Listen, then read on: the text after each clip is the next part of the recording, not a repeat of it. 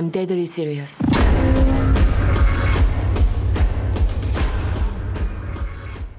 Hello, everybody. Welcome to So What'd You Think? We're having a brand new episode today. I brought on a very special guest. His name is Kenny. Why don't you say hi, Kenny? Hello, everyone.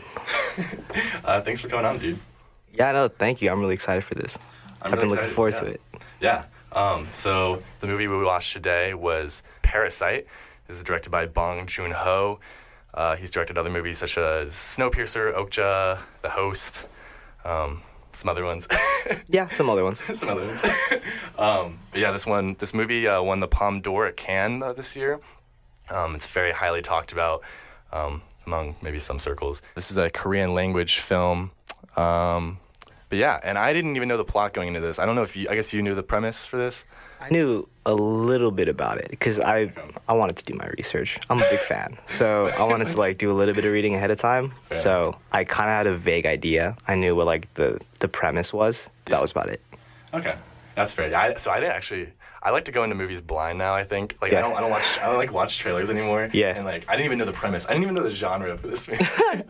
But yeah, I was really surprised. So Yeah. I don't want to give the premise for this movie to anyone who hasn't seen the movie yet. Just because I like to go in blind to movies. But yeah. So I wanted to ask you before we go into spoilers and stuff. So what were your thoughts on this movie going into it? What were your expectations kind of for it? Going into it, so I knew that it had a lot to do with, I guess, the culture. And as someone who's grown up there, so basically, the story goes, I was born and raised in Orange County, and then then I moved to Korea when I was 8 and grew up there until I came out here for college. And so knowing that it was about the culture, I was really interested, and I knew that I was going to love the movie regardless because it had something to do and something to say about home.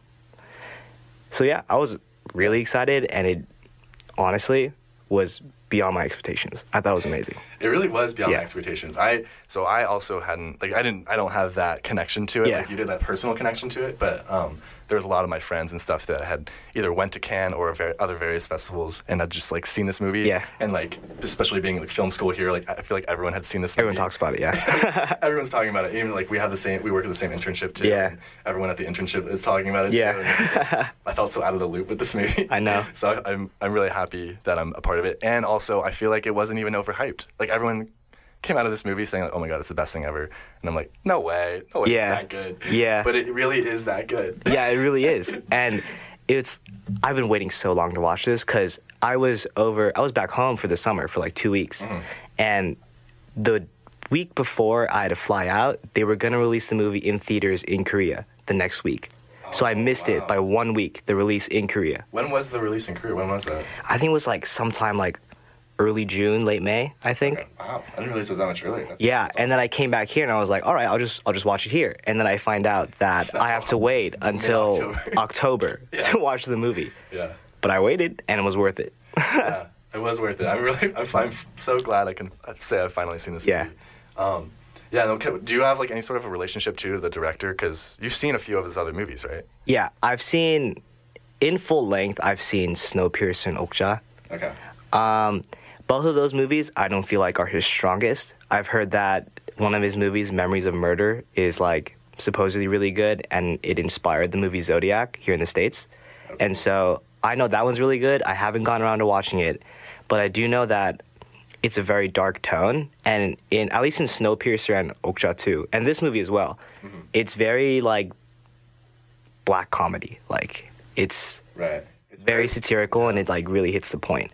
But I think that this movie was less obvious in terms of its metaphor in comparison to Snowpiercer Okja, because it was very obvious what they were talking about.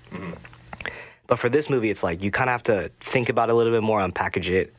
And I think that it really helped coming from Korea and understanding the cultural context and the background, because it explains a lot about why these characters act a certain way and how those actions actually have consequences that we may or may not realize. And that's not necessarily anyone's fault. It's just the way that we were raised. Interesting. Yeah. Yeah, no, I totally agree. That's so cool. This movie, I think, had a very clear message and what it wanted to say, I think. And it honestly, we talked about this before, that you were saying how some people like comparing this movie to Shoplifters. There were some people who saw it as like drawing upon like the same inspiration. And so, yeah, it's like similar in a way. But I would say like after watching it now, I think it's like totally different. Yeah. I think what's interesting is that they do draw upon similar themes, I think, between the two movies, but I think Parasite does a much better job doing it, and it's like a more nuanced interpretation of like what they're trying to say with it. Like I think this movie goes a lot further and with what it's trying to say. Really cool. Any other like overall thoughts to tell people who haven't seen this movie like what they should know going into it? Or you think that's we feel pretty good about that? I mean, I feel like there's a lot that is unsaid, but at the same time, I really think that if you just go in with an open mind, that's probably just the best experience. I really think so too. Yeah. I think even though maybe it's a Korean language film, I don't think that should stop any person who just doesn't want to read subtitles. I don't know. I think this movie has so many ideas that can apply across different cultures. I think it is saying a lot about Korea and Korean culture and class difference and stuff like that. But I do think that transfers over to any culture. And it's a pretty universal concept. It's a universal message for sure. And I just do want to say, I feel like this movie is like does everything a movie should do. Like every movie should strive to do what this movie does, where like it balances pure entertainment and like this movie is incredibly funny. At times. And so like, funny. It can also teach you something and be important at the same time. Like the message it's sometimes telling you is just like so interesting. Yeah, I agree with that. I was just so enthralled through this movie. Like, it just really took me on a roller coaster of all these different emotions. But yeah, that's it's hard to say a lot without like spoiling it because I know. It's so hard. Yeah, let's go into spoilers. So for people who haven't seen this movie, absolutely go see this movie. It's a must watch in my opinion. Easily one of the best movies of this year. Yeah. If not the best movie I've seen this year. And there's been some good movies. I would put it up there. Yeah, it's definitely up there. But yeah, go see this movie and then come back and then listen to the rest of this podcast. Yeah. Want those views. Yeah, cool. So let's go into spoilers. Spoiler time. So one thing, we're talking about this in the car ride back. I was curious. I was asking you what the title of the movie meant in Korean because it doesn't actually translate to Parasite directly, right? I did some research into it. Mm-hmm. And so the title of the film, it does mean Parasite, but I was actually misinformed. And I remembered from an earlier interview that he said that he chose the title for this movie, Parasite, because he felt that it was an issue and a story that had kind of like festered in him after creating like either Okja or like one of his previous movies. And he said that since then he's been working on trying to make this film for the longest time, which is why he called it Parasite, because he felt like it was a parasite within him to make this movie. And now he's finally made it. That's what he said in the interview that I read. Interesting. Just like the idea has been like latched onto him so much. Yeah. Okay. So as he felt, I mean, I don't know what he's thinking. I don't know what he's thinking either. After the release of this movie, he's kind of like been free of that like idea, maybe. Yeah, I guess so. Yeah. I guess so. But it is like a really important topic that really defines a lot of the culture in Korea. At least like, so the context behind it, I think like from a historic context, it's as a country, Korea's always been invaded. It's always been between China and Japan. And so historically, those two countries have always used Korea as kind of like a stepping stone to get to the other, because those two were always bigger powers. So historically, we've always been trying to defend ourselves, very isolationist. That's why you used to be called the Hermit Kingdom for a long time. And so the way that people kind of grow up, at least my ancestors, like growing up in constant fear of like someone invading a long time ago, that kind of like bred this culture of like family is all you really have, and it doesn't really matter how other people are doing as long as you do well for yourself and your family. So in a way, it's not a very like kind like way to interact with people, because they're basically telling you like at the end of the day, family is all you got left, and you need to remember that and you need to know that, because you can't trust anyone else except family. I don't think I interpreted the ending that way, which is interesting. That because I guess like I grew up in America, so I guess I have different values maybe, and maybe a more sense of self rather than community or like family. Which I guess is just very different from Korean culture. But I I viewed the whole ending less about family and like less optimistic in that way, like, oh, at least they have their family. Rather, instead, I viewed it as like more depressing. Like it's like this cyclical nature of class and how the poor want to be rich, and then once they get to the rich, they're unhappy, and then this new poor level kind of comes in, and it's just a constant cycle of that. So I viewed them like embracing at the end, like when the dad comes out of the cellar or whatever and embraces his son. I viewed that less as a happy thing with family, and rather, oh, this is kind of depressing that they're just the family they hated. Yeah, I agree with that. And I think that it's actually like a mixture of the two, because the whole idea of it being cyclical is like, in Korean society, there's a hierarchy, and there's a very obvious hierarchy, and it's always built on this hierarchy. Mm-hmm. And honestly, it really depends on like which position you're born in, and that determines your position on this hierarchy. It's really hard to move up and down in Korea. Right. And because of that, it is cyclical. You can work really hard and you can like scheme your way to try to get to success, but like we saw at the end of the movie, it's a cycle. Like you're eventually going to return to where you started. And I think that, at least in terms of like businesses and economics, like big companies, if they see a small company on the rise, they will immediately do everything they can to put that small company down in order to maintain their wealth and their control over the market. Right. And so that happens. And I think that that is also like a really important message that he's trying to say, because it's just so pervasive, like living in Korea and like realizing that. That's really interesting. I'm curious how you also saw the ending too, because so like they show this scene of the son writing the letter to the father, and he's like, we will make it one day and we will be rich enough to afford this house, and then all you have to do is walk up the stairs, and they embrace. Yeah. And I viewed that more as almost hypothetical though, right? Is that how you saw it as well?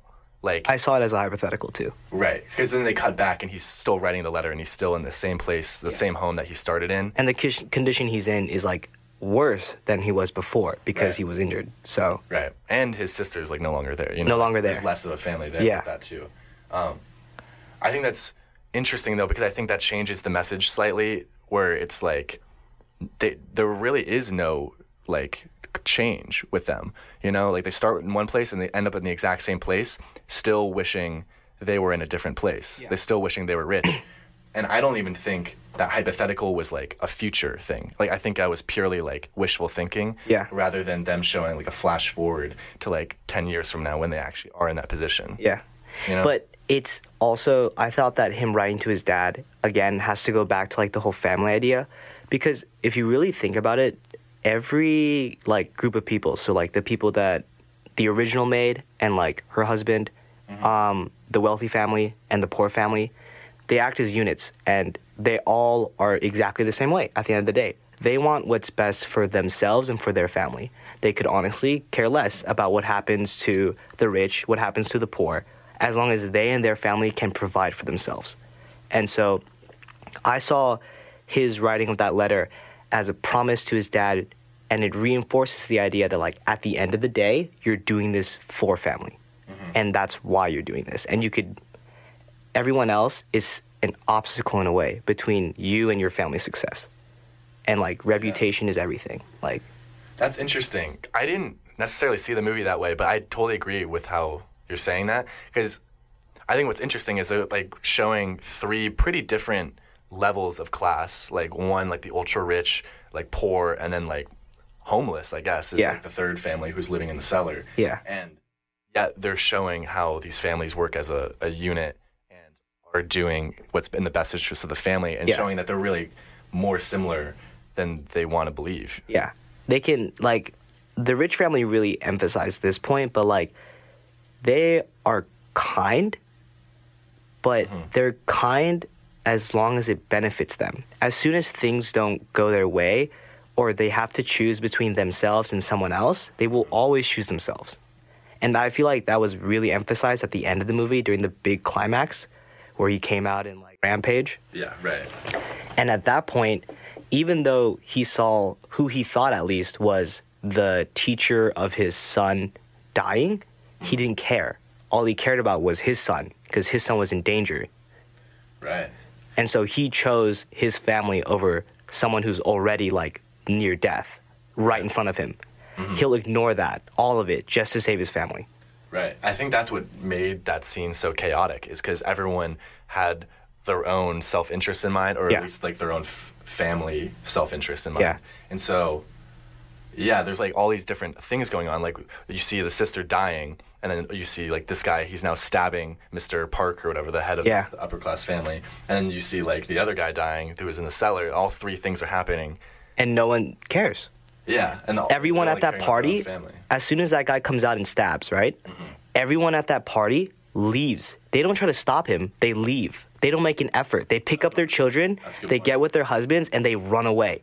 They do nothing to stop. No one pulled up the phone to call anything. Mm-hmm. No one did anything. And I guess in a way, like, that's not just a Korean thing. It's just like big city life, the way that we live now, you know, kind of like someone else will take care of it. I need to take care of myself first. Like that kind of mentality is like, I feel like it's pretty universal.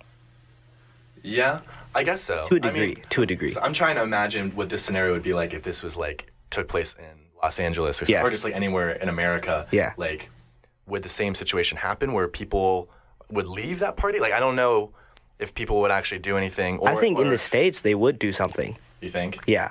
Yeah, I mean, I'm assuming someone would call the police or like, I don't know, yeah. And this isn't to like really undermine like Korean society, saying that like like they only care about themselves. It's just like it's not, but it's a commentary. Yeah. It's making something that you wouldn't believe to be true somewhat believable, and that's what makes it really scary because these values do exist, and while they're not so obvious, if you make it obvious, it just looks really bad. But like that's some of the values that people have. Yeah, that's super interesting. I feel like it makes this movie like distinctly Korean in that sense, or at least not American, because that's something I guess I just didn't pick up on as much, because I just like didn't connect to that. But because you grew up in that and have that kind of values within your own family, maybe like I feel that's something you notice more. I don't know. I just find that really interesting. Yeah, it's really cool to hear like what people who like didn't grow up in that environment think about it, because like I've always wondered like how do people see the way I've been raised and the way I grew up from like a different perspective, because all I've ever known is like seeing it from my point of view, so everything I see is normal, but obviously like if I looked at another culture's way of life, I wouldn't think it's normal. So it's like it's really interesting to hear like how other people see it, like especially here living in the States and like watching this movie in the States, you know. Right. No, I totally agree. You were telling us on the way back too, just like very interesting things about how like you yourself were like a tutor similar to the character, and you were also like the son who was getting tutored. Like you've been in both. I've been in both shoes. Yeah. So I've been lucky enough to say that like I'm part of the upper middle class in Korea. Mm-hmm. So while I don't really experience like the degree that like they do in the movie, obviously. Right. But I do understand what it's like to be the kids and like have a tutor, and I also understand what it's like to be the tutor and enter a home where you know that like this is the home of the wealthy, and everything that you look around you is like that. So it was weird because like it was very relatable down to like the tiniest detail. Like I mentioned earlier, like whenever they bring fruit, and they always do this, anytime there's a tutor, there's always fruit on the table. Always. That. And that was like just like in the movie too, always fruit on the table. Mm-hmm. Like nothing else. It was always fruit. Is that a very common thing to have these like college educated tutors come in like that and have it be very formal and stuff? Yeah. Because I mean, the relationship to tutors and family in America, I feel like it's just different than how it's portrayed in the movie. Like I was familiar enough with it to grasp onto what was happening, but it wasn't like a personal connection to it like maybe you had. So, like I didn't grow up with a tutor, nor did I ever tutor. Yeah, so the experience was really similar. It's the tutors are usually U.S. educated college students, and they come and they'll teach you like, they come to your home, or you meet them like somewhere around your home, and you like they teach you like math, history, English, like a lot of different things. Like they come and just like tutor whatever, and then myself, I was an English tutor, just like the guy in the movie, to. Like a really young girl who came from like a very like well-off family. Did you also have a relationship with the Yeah, I was very friendly with her, and there was a time where after I was done tutoring her for that summer, I came back to the States and we were still exchanging emails. And this girl was like I think she's in middle school now, but when I was tutoring her, she was like 4th, 5th grade. Huh. Yeah, and that's like crazy. She would like ask for my phone number, and like she would text me questions every once in a while, and I'd respond. But yeah, it's interesting because like how he does it is he like fools them in a way, but really what he's doing is very similar to what I did. I showed up with a book, like just an English workbook, and I would just sit there and she would do it. And I would just wait until she's done. And if she had a question, she would ask. But if anything, I was more there as like kind of like a friend that she had that spoke English. And kind of like vicariously through me, she'll pick up on like American culture. That's really interesting. Huh.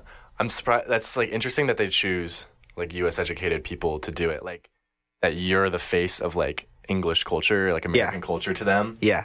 But like even maybe you here, there might be like a certain separation between that you're not fully in with American culture. Like, you know, like you might have different experiences to what I've experienced. Yeah, absolutely. Completely American. So that's really interesting that they're vicariously picking up American culture through a Korean American, I guess. Yeah. That's interesting. It's a weird dynamic, but like, it is what it is. Yeah, that's cool. I kind of want to move on. So I want to talk about what I kind of think might be the thesis of the film. So there's this one quote, and it's when there's like a whole flood happening, and their house totally gets flooded, and then they're now in the gym and they're sleeping there. Yeah. And the dad says to the son, and he says, if you don't have a plan, then nothing can go wrong. Yeah. And I feel like that kind of emphasizes like the main ideology of what lower class families in Korea, or maybe just in general, have, where it's like if you set no expectations, you can't ever be disappointed. Yeah. You know, I think that's really interesting. I don't know, what do you think about that? I think that it honestly is like a huge part of the culture. It's like if you don't have goals, you'll never be disappointed, right? Mm-hmm. And in a society that's so hierarchical, it's like it's so hard to like escape your class standing and move up.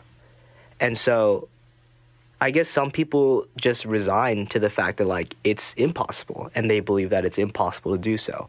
And in some situations it is. There are systems in place where like it becomes almost impossible for like people to move up and down classes in Korea.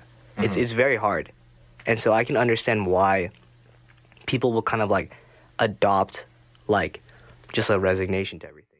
All right, like if there's no plan, like I can't disappoint myself, so I guess I just won't. Like, yeah, because what I think is interesting in the film is that nevertheless, like this poor family is constantly coming up with plans, and they're constantly strategizing. Yeah, and then everything does go wrong. Like they end up like murdering people. Like, and like one of them also gets murdered. Like is like the message of the movie like to not have a plan? Like what is it? Like what is Bong Joon-ho trying to say about is he trying to say that you shouldn't have a plan, like that is a right opinion to have, and like to give up hope of class change? Or is it just like generic commentary on how it's so hard to move classes in Korea or in general? I don't honestly like it's so hard to like really figure out what he's saying. I feel like there's a lot of commentary. Like there's a lot of this is how it is, and when I present it in this light, now you can see like why it's wrong. Mm-hmm. But I don't think he's necessarily like presenting a solution more than just like raising awareness to a problem that exists. Right. I think I agree with that. I think I'm leaning towards he's just like commenting on he's like what he sees. A very complex. He's just showing what he sees, and he's not really taking a stance. But I think it's interesting because that character is clearly taking a stance. You know, he's at the bottom. He's lost his house. He's lost his part of his family. He's lost everything he was hoping to get. Yeah. And he's like, if you just don't make a plan, then nothing can go wrong. I think that's just like a very strong statement. And like that was, of all the lines in this movie, like that one stuck out to me the most, I feel like, Yeah. Yeah. It was just like a combination of like both like his frustration and just like him giving up. And it was just like really sad to see, because up until that point, things have been like going pretty well for him, like in the movie at least, to some extent. Pretty much, yeah. Yeah. I'd say the first hour of the movie before they, because I think it's like the hour mark, they find the family in the cellar. Mm-hmm. I think up until that movie, everything was working so perfectly. And that was what was so entertaining about the movie. It was like watching like a heist movie or something. Like everything in the high school. It's just so fun to watch. Yeah. Like they're scheming this family, and like they're like taking advantage of like the mom. It's like Ocean's 11. Yeah. Honestly, it does feel like they were so suave and so smooth with everything. Yeah. And like the old housekeeper that like she like coughs into the napkin and throws it, and then they put the hot sauce on it. To look like blood. That was so funny. Yeah, it was so genius, and that was so fun. And then they just like rip the curtain away and just like show you, no, this is not how the plan. Like plans never work like this. You know, like it was like first hour was like ideal. Like it's like what maybe someone of a lower class who wants to, or anyone really who is striving for something better. Yeah. It's showing like the ideal version, and then it cuts away and shows you the reality and how that never happens. And how those actions like affect other people and how that may or may not come back to bite you. Yeah, I think that's so. Because I think that the whole turning point is like they choose to screw over the original like housekeeper, and the original housekeeper is now the reason that their plan fails. Mm-hmm. So it's like while looking out for yourself and not considering other people, that could just come back to haunt you. Right. I think, because they were so focused on maybe their familial, like, sense of belonging or whatever. Yeah. Like, they're all so focused on their own family that they totally forgot that this other family is also equally trying to scheme something, you know? Yeah. Like, and that's how they clash, is almost like two opposing families from different classes. And it was insane because in the moment where they discover each other and they go down into that basement, there's a moment where she pleads to the family, like, oh, please, like, you can't let them find out. But as soon as the power dynamic switches and she finds out that all the tutors and the dad are all just part of the scheme, now she's in power and she doesn't give a crap about what that family's going to do. She only cares about herself now. So that just reinforces that idea that everyone just looks out for themselves. Like, yeah. No, that is interesting. Yeah, the whole power shift in that scene is so interesting. For the rest of the movie, basically, it's just two people clashing and trying to get their own plans to work, and neither of them are working because they keep conflicting with each other. Yeah, that's super cool.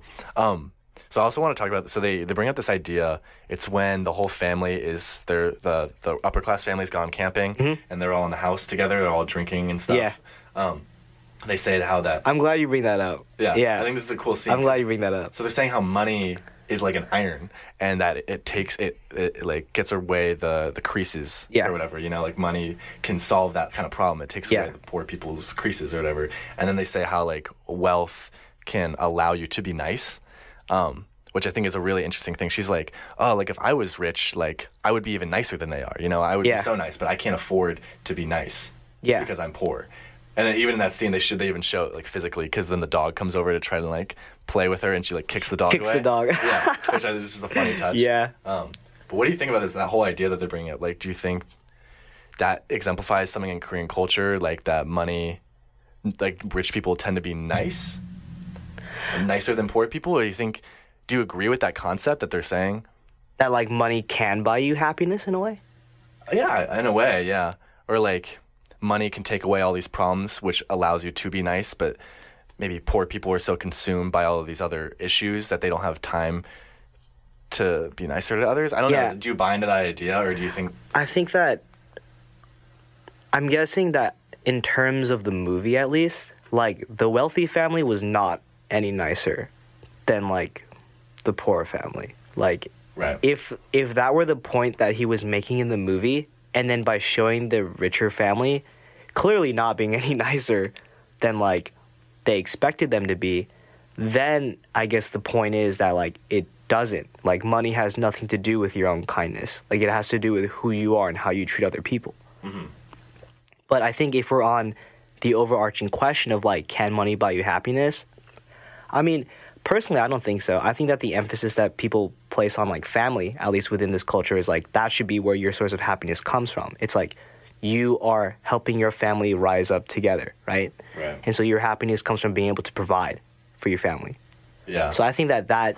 How do you think that connects to the ending, then? Because you see the family is still together, and they're hugging, and they're embracing. Yeah. Do you see that, then, more of in a positive light? Because it's like, oh, at least they have family. Like, they don't need wealth. But in a way, they're still sad because they didn't reach that wealth. You know, they didn't reach what they wanted.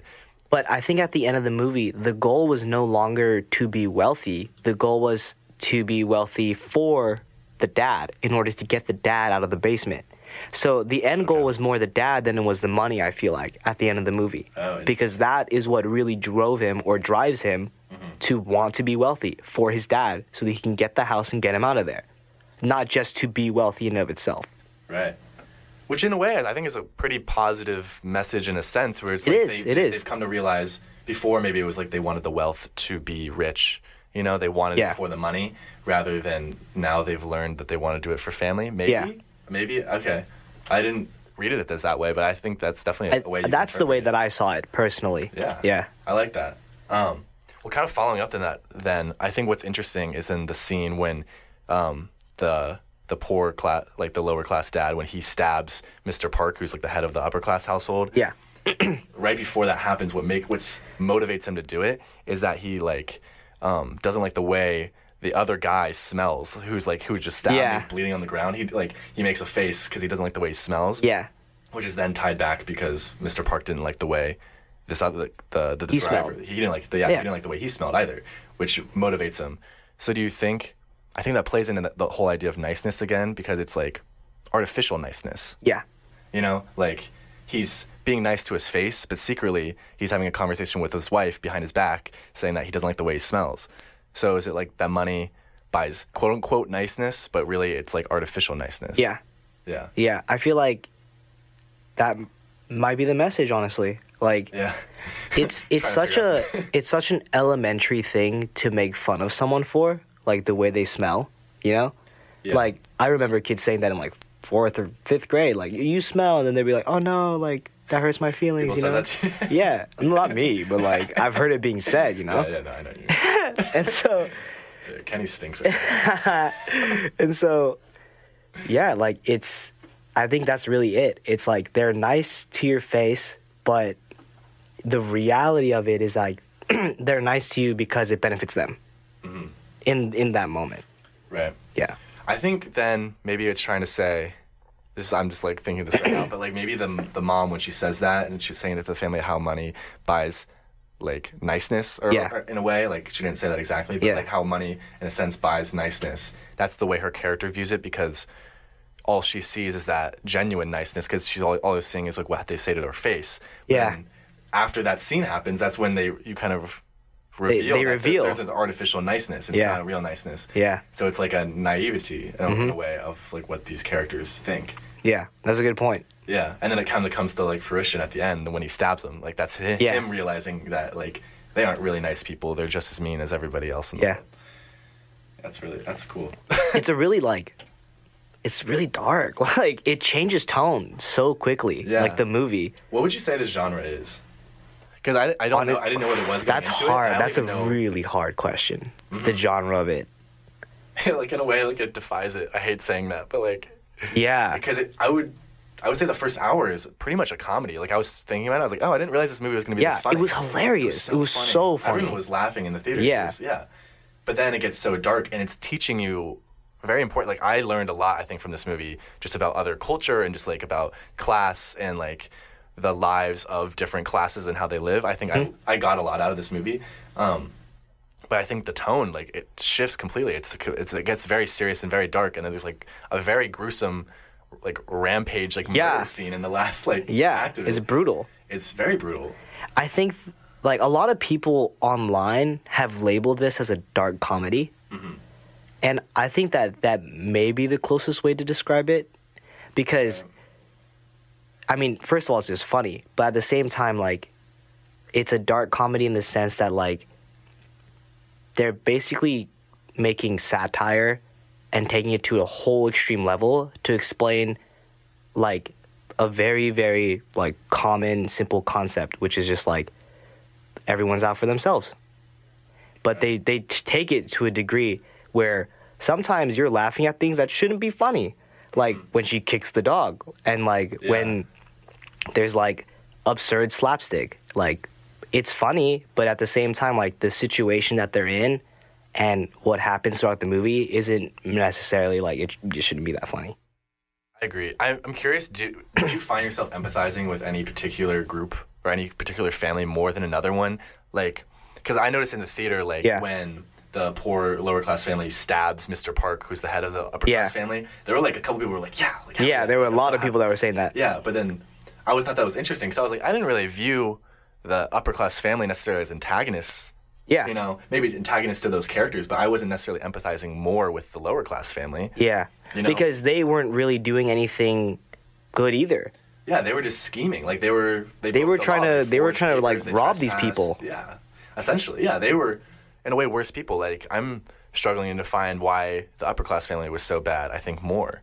Yeah. Maybe? I don't know. I mean, besides them being artificially nice and maybe just the pretentiousness of having money and Yeah. like, the way they treat their inferiors, like that Yeah. they see them as inferior, you know? So what's really interesting about that is that I know that in his movie Snowpiercer, he dealt a lot with that problem. And so the guy who plays the dad in this movie actually plays one of the main characters in Snowpiercer too. And Snowpiercer is like a battle between the lower class people at the end of the train trying to get to the front because that's their goal. They want money and they want to be wealthy. But what's really important is what goes on outside of the train. And the only characters that really realize that are the guy who plays the dad, who I forgot what his name was, and his daughter in that movie. And they're supposed to represent the middle class, according to his interpretation of the film. Right. And he says that the middle class is actually the class where you get to see both sides, truly, and where you get to make the realization that none of it truly matters. Like, the desire for wealth is not necessarily where you find your meaning, right? He's showing the two extremes in a way. Yeah, and he's saying that the answer lies in the middle. And I think that in this movie, you see two extremes again. And I'm pretty sure, like, the demographic for a lot of people watching this movie are, like, middle-class people who are going to be watching this movie. And they get to see, like, on either end of the spectrum, they're doing the exact same thing. So whether or not, like, your desires, like, gain wealth, that's not the answer. And, like, being wealthy doesn't necessarily mean that you also find true happiness either. Like, throughout the entire movie, he keeps asking, like, the rich dad, like, but you love your wife, right? And for some reason, he'll never say yes or no. He never answers that question. And he seems to always be pissed about it. Like, why are you asking me this? I'm just paying you to work. Like, don't ask me those kind of questions. And I feel like that points to the fact that, like, being wealthy doesn't necessarily answer that either. What love is, what happiness is. Yeah, no, I totally agree with that. Yeah, that was really well put. Yeah.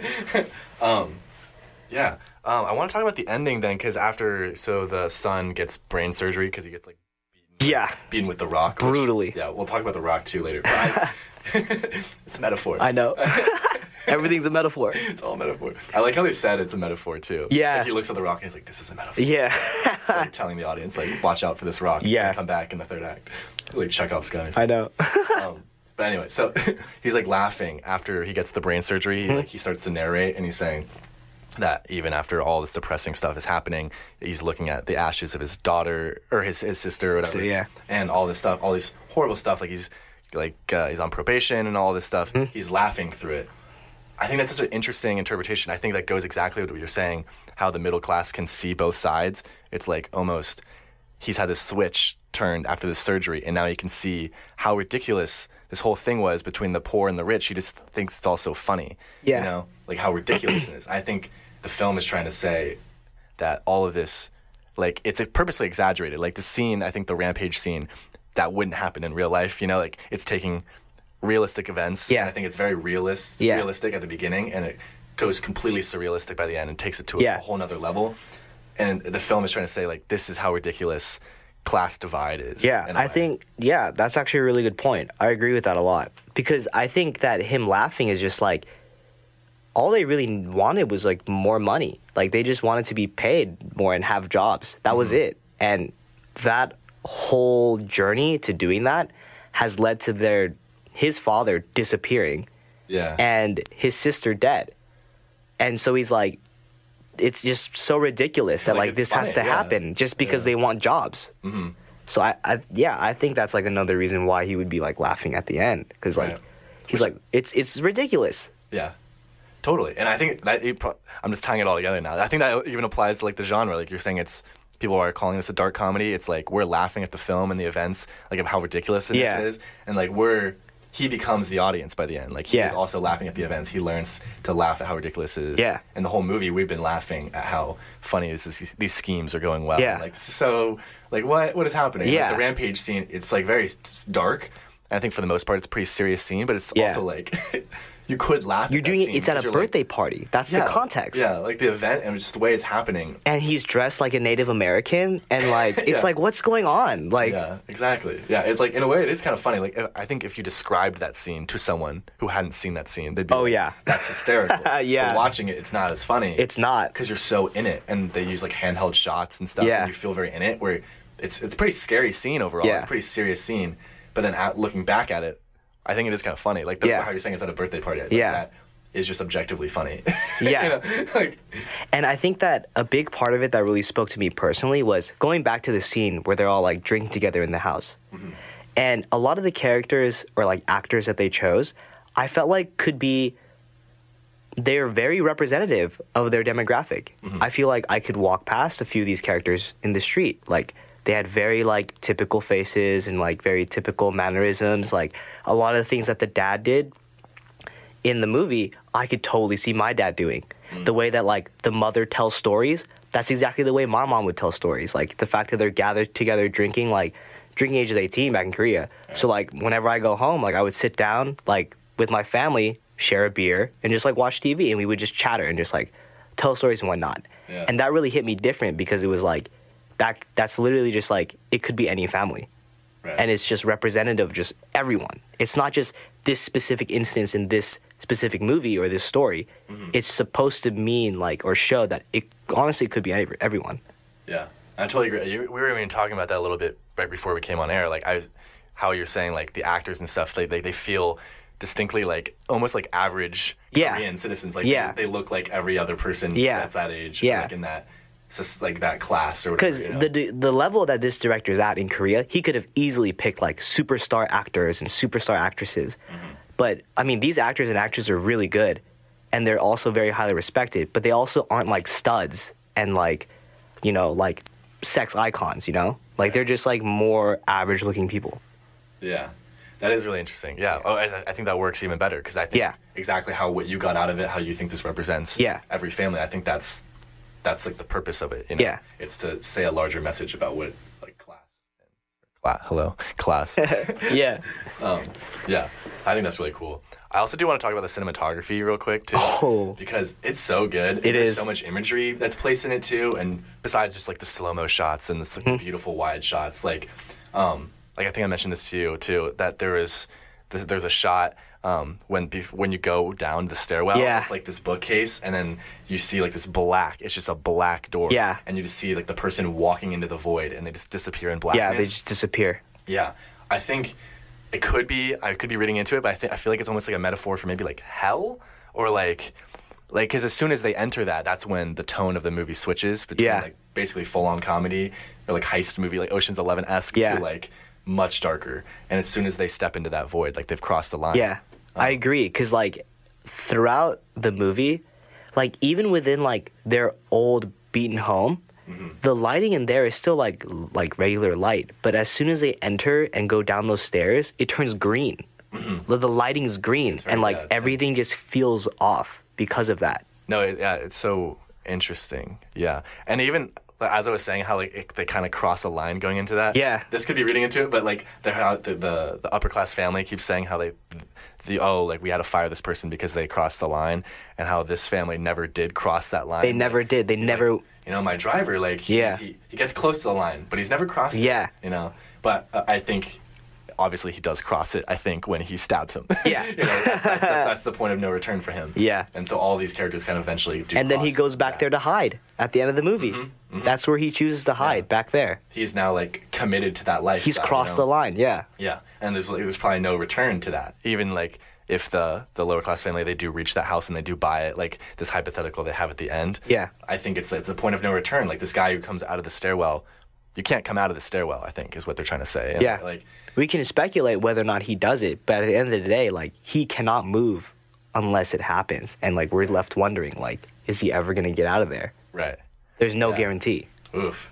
That's good. Yeah, that's really good. That's really good. That's really good.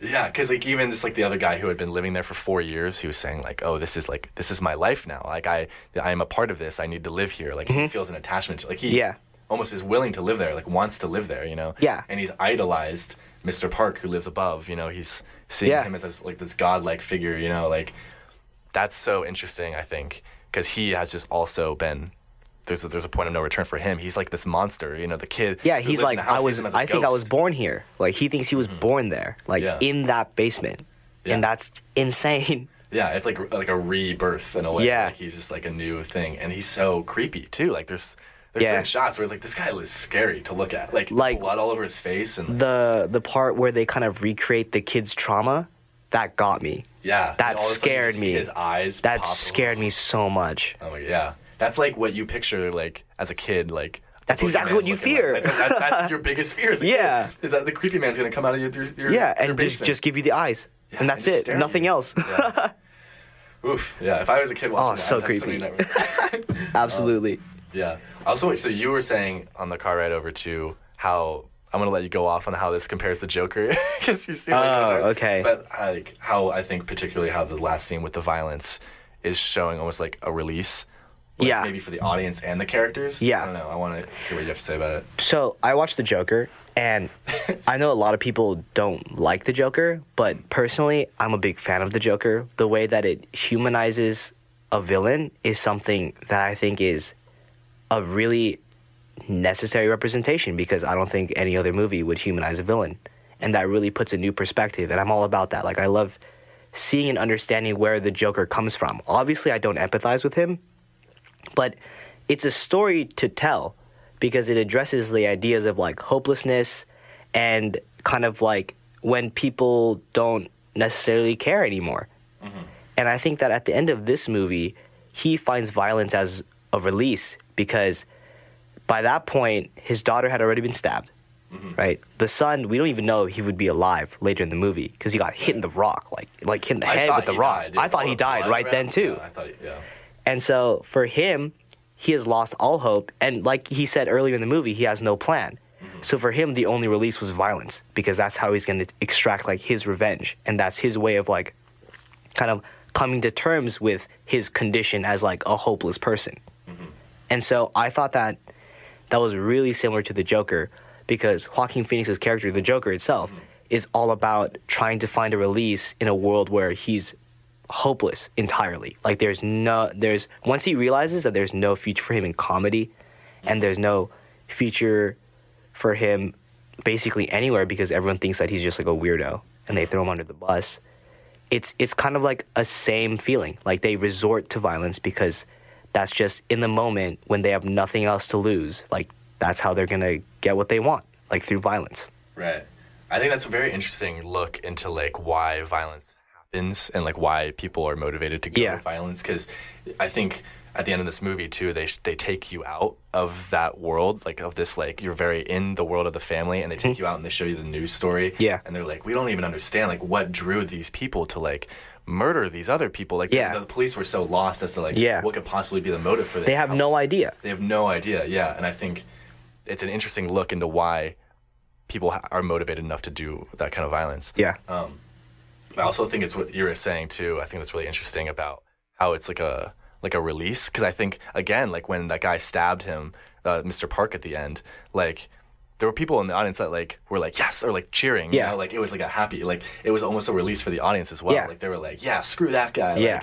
Like, violence, woo. Like they're like in a way it's like glamorizing violence almost. Like like even when it was happening, I was like, oh my god, this is gonna be like a Tarantino thing. Like as soon as you see like the guy, he just like beats the son with a rock and then he grabs the knife and he like, walks to the birthday party. You're like, I also was like kind of excited to like see what's about to happen, as like messed up as that really is.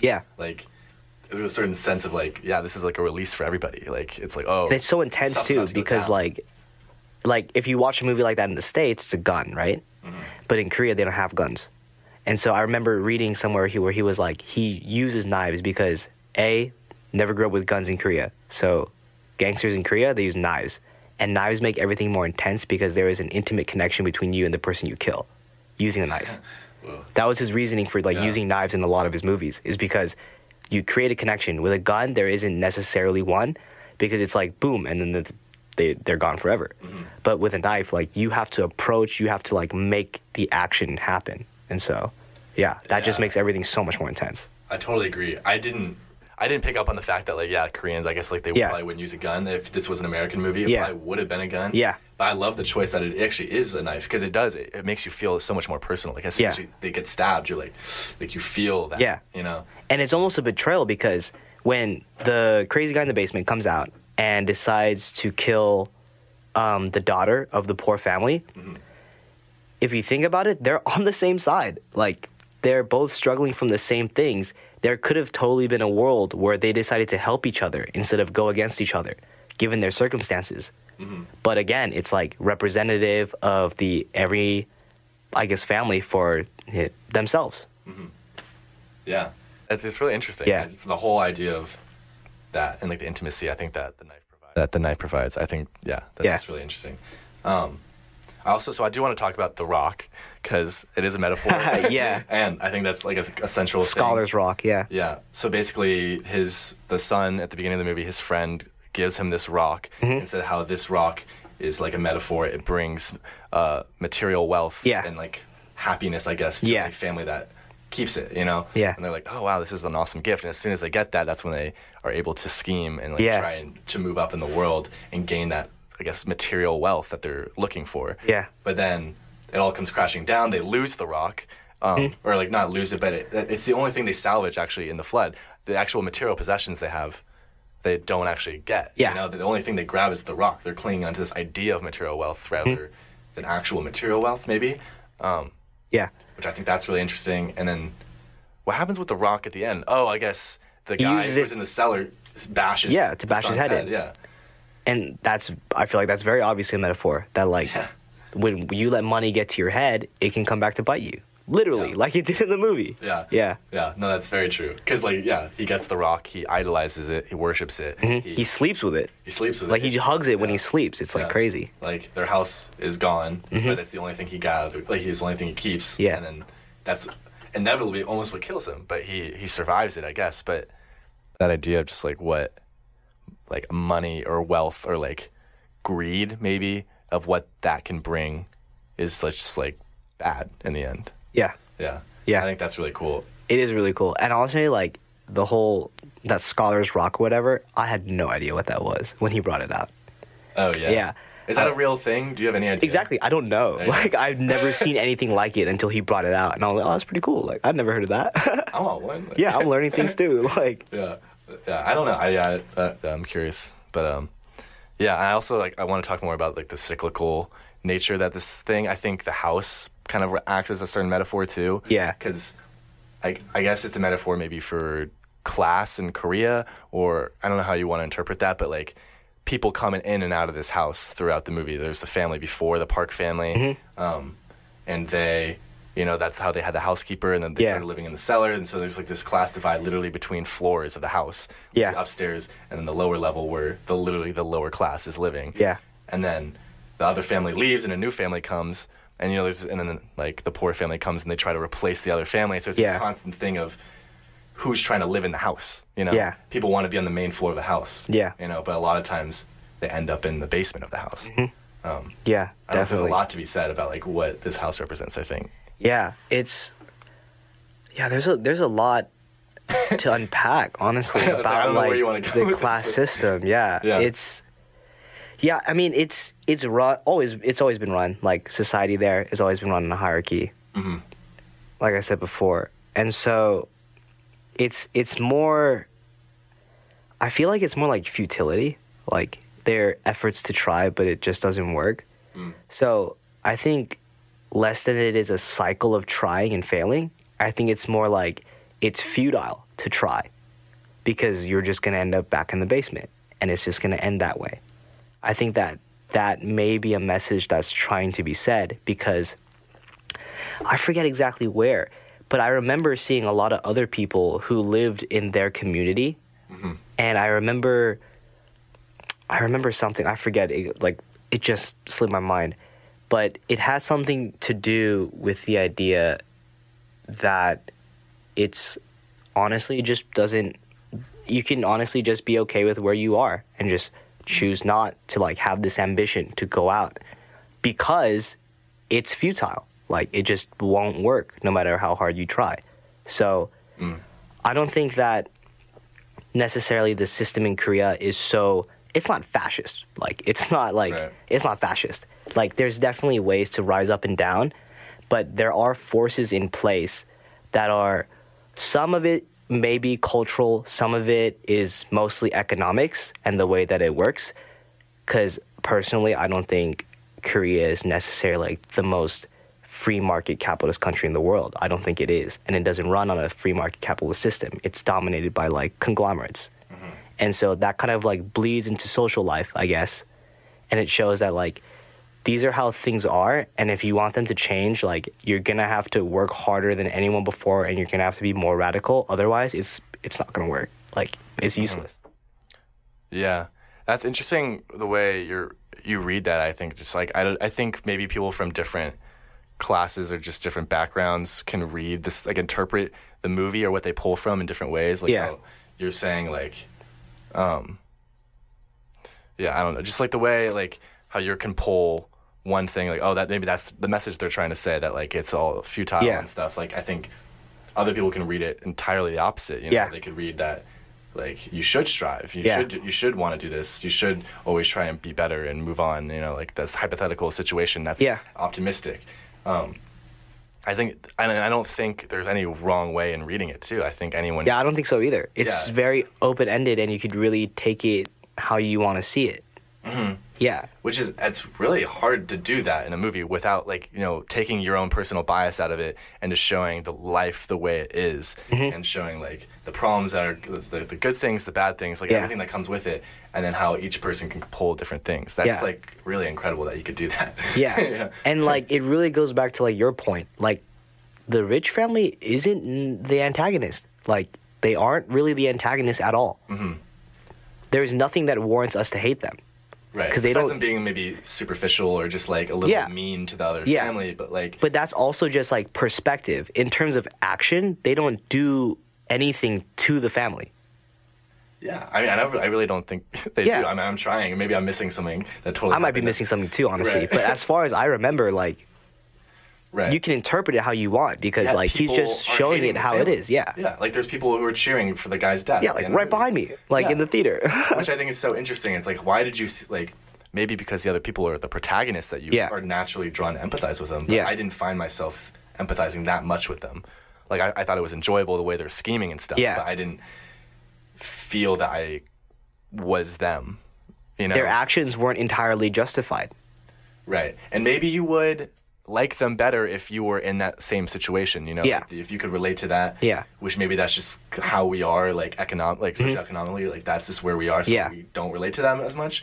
But I mean, they did break the law and they did do bad things. And I'm not saying I hate these characters or anything. I don't like, you know, like I can't empathize with them to a certain extent, but I don't hate the upper class family maybe as much as those characters do. It's amazing how some people do. Yeah, it's amazing exactly like how your own socioeconomic status could affect the way that you see the movie.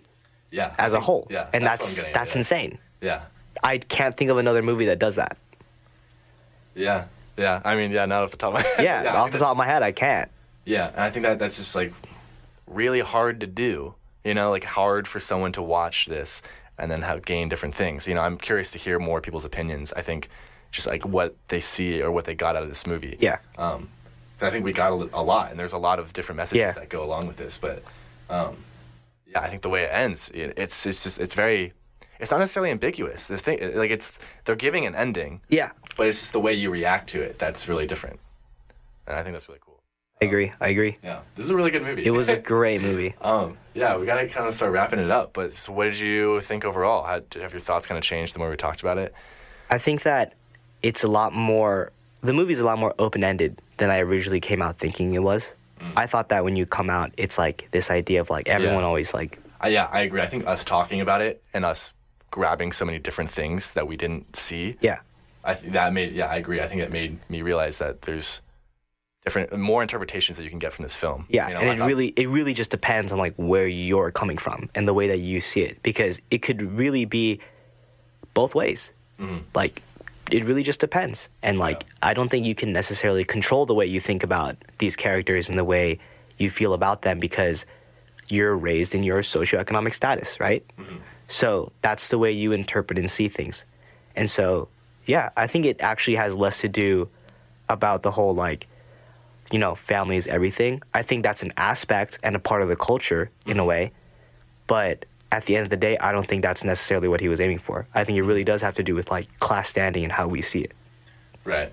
I mean, and maybe not. I think there's a lot. Yeah. I kind of saw more as the class thing. I think you saw more as the family thing. Yeah. I agree. I think the family thing is probably equally as present Yeah. as the class thing. Like, I think you persuaded me to believe it that way too. Yeah. And I'm sure there's many other readings that we're just not picking up on Yeah. right now. You know. Like, Yeah. I'm sure there's way Just more. coming straight out the theater, coming here. So Yeah. And I think that's what makes this movie so good. I think that's why this movie is getting so much praise right now. Yeah. It's because the conversation around it is so interesting. I think, like, I could have another hour-long conversation with a totally different person from a completely different background. Yeah. And I'm sure I could talk about an hour of new content, you know, things Yeah. we just didn't see, you know. Yeah. And that's really cool. That is what makes this movie, I think, so good. yeah, it really is. Yeah. I'm Cool. very glad I watched this movie. I'm very glad I watched it. Obviously, I think you would recommend it to Oh yeah, I would recommend it to everyone. everyone should watch Yeah, this. everyone. Yeah, I agree. Do you think you're going to, like, rewatch it? I think so. I think I will. Yeah. I think I'll rewatch it. I'm definitely gonna buy it, so I have it like on my iTunes, Yeah, like same. permanently. Yeah, I will definitely also be buying it. I think, I just want to hear more. I just want to show people this movie personally. I think this is a good movie to show someone and then, like, hear what they have to think. So, Yeah. For anyone who's still listening and you hadn't seen the movie for whatever reason, you should go see this movie. Please go watch it. Yeah, we kind of spoiled all of it for you, but, you know, but still go watch it. there's still a lot. There's a lot that we haven't unpackaged actually. Yeah, and anyone who wants to reach out to me and tell me their thoughts, I would be more than willing to hear that. But yeah, cool. Thanks so much for coming on, Kenny. Yeah, thank you so much. This was a lot of fun. This was a lot of fun. I'm sure we'll be talking about this movie more. Oh yeah, like Yeah. as soon as this is over. As soon as it's over. Let's just go watch it again. Yeah, let's go watch it again. All right. Yeah. Thanks for coming on, dude. This is a great time. Thanks so much, man. Thank you. Seriously. Cool. All right. This wraps up another episode of So What'd You Think? Thank you, everyone, for listening. Until next week. Peace.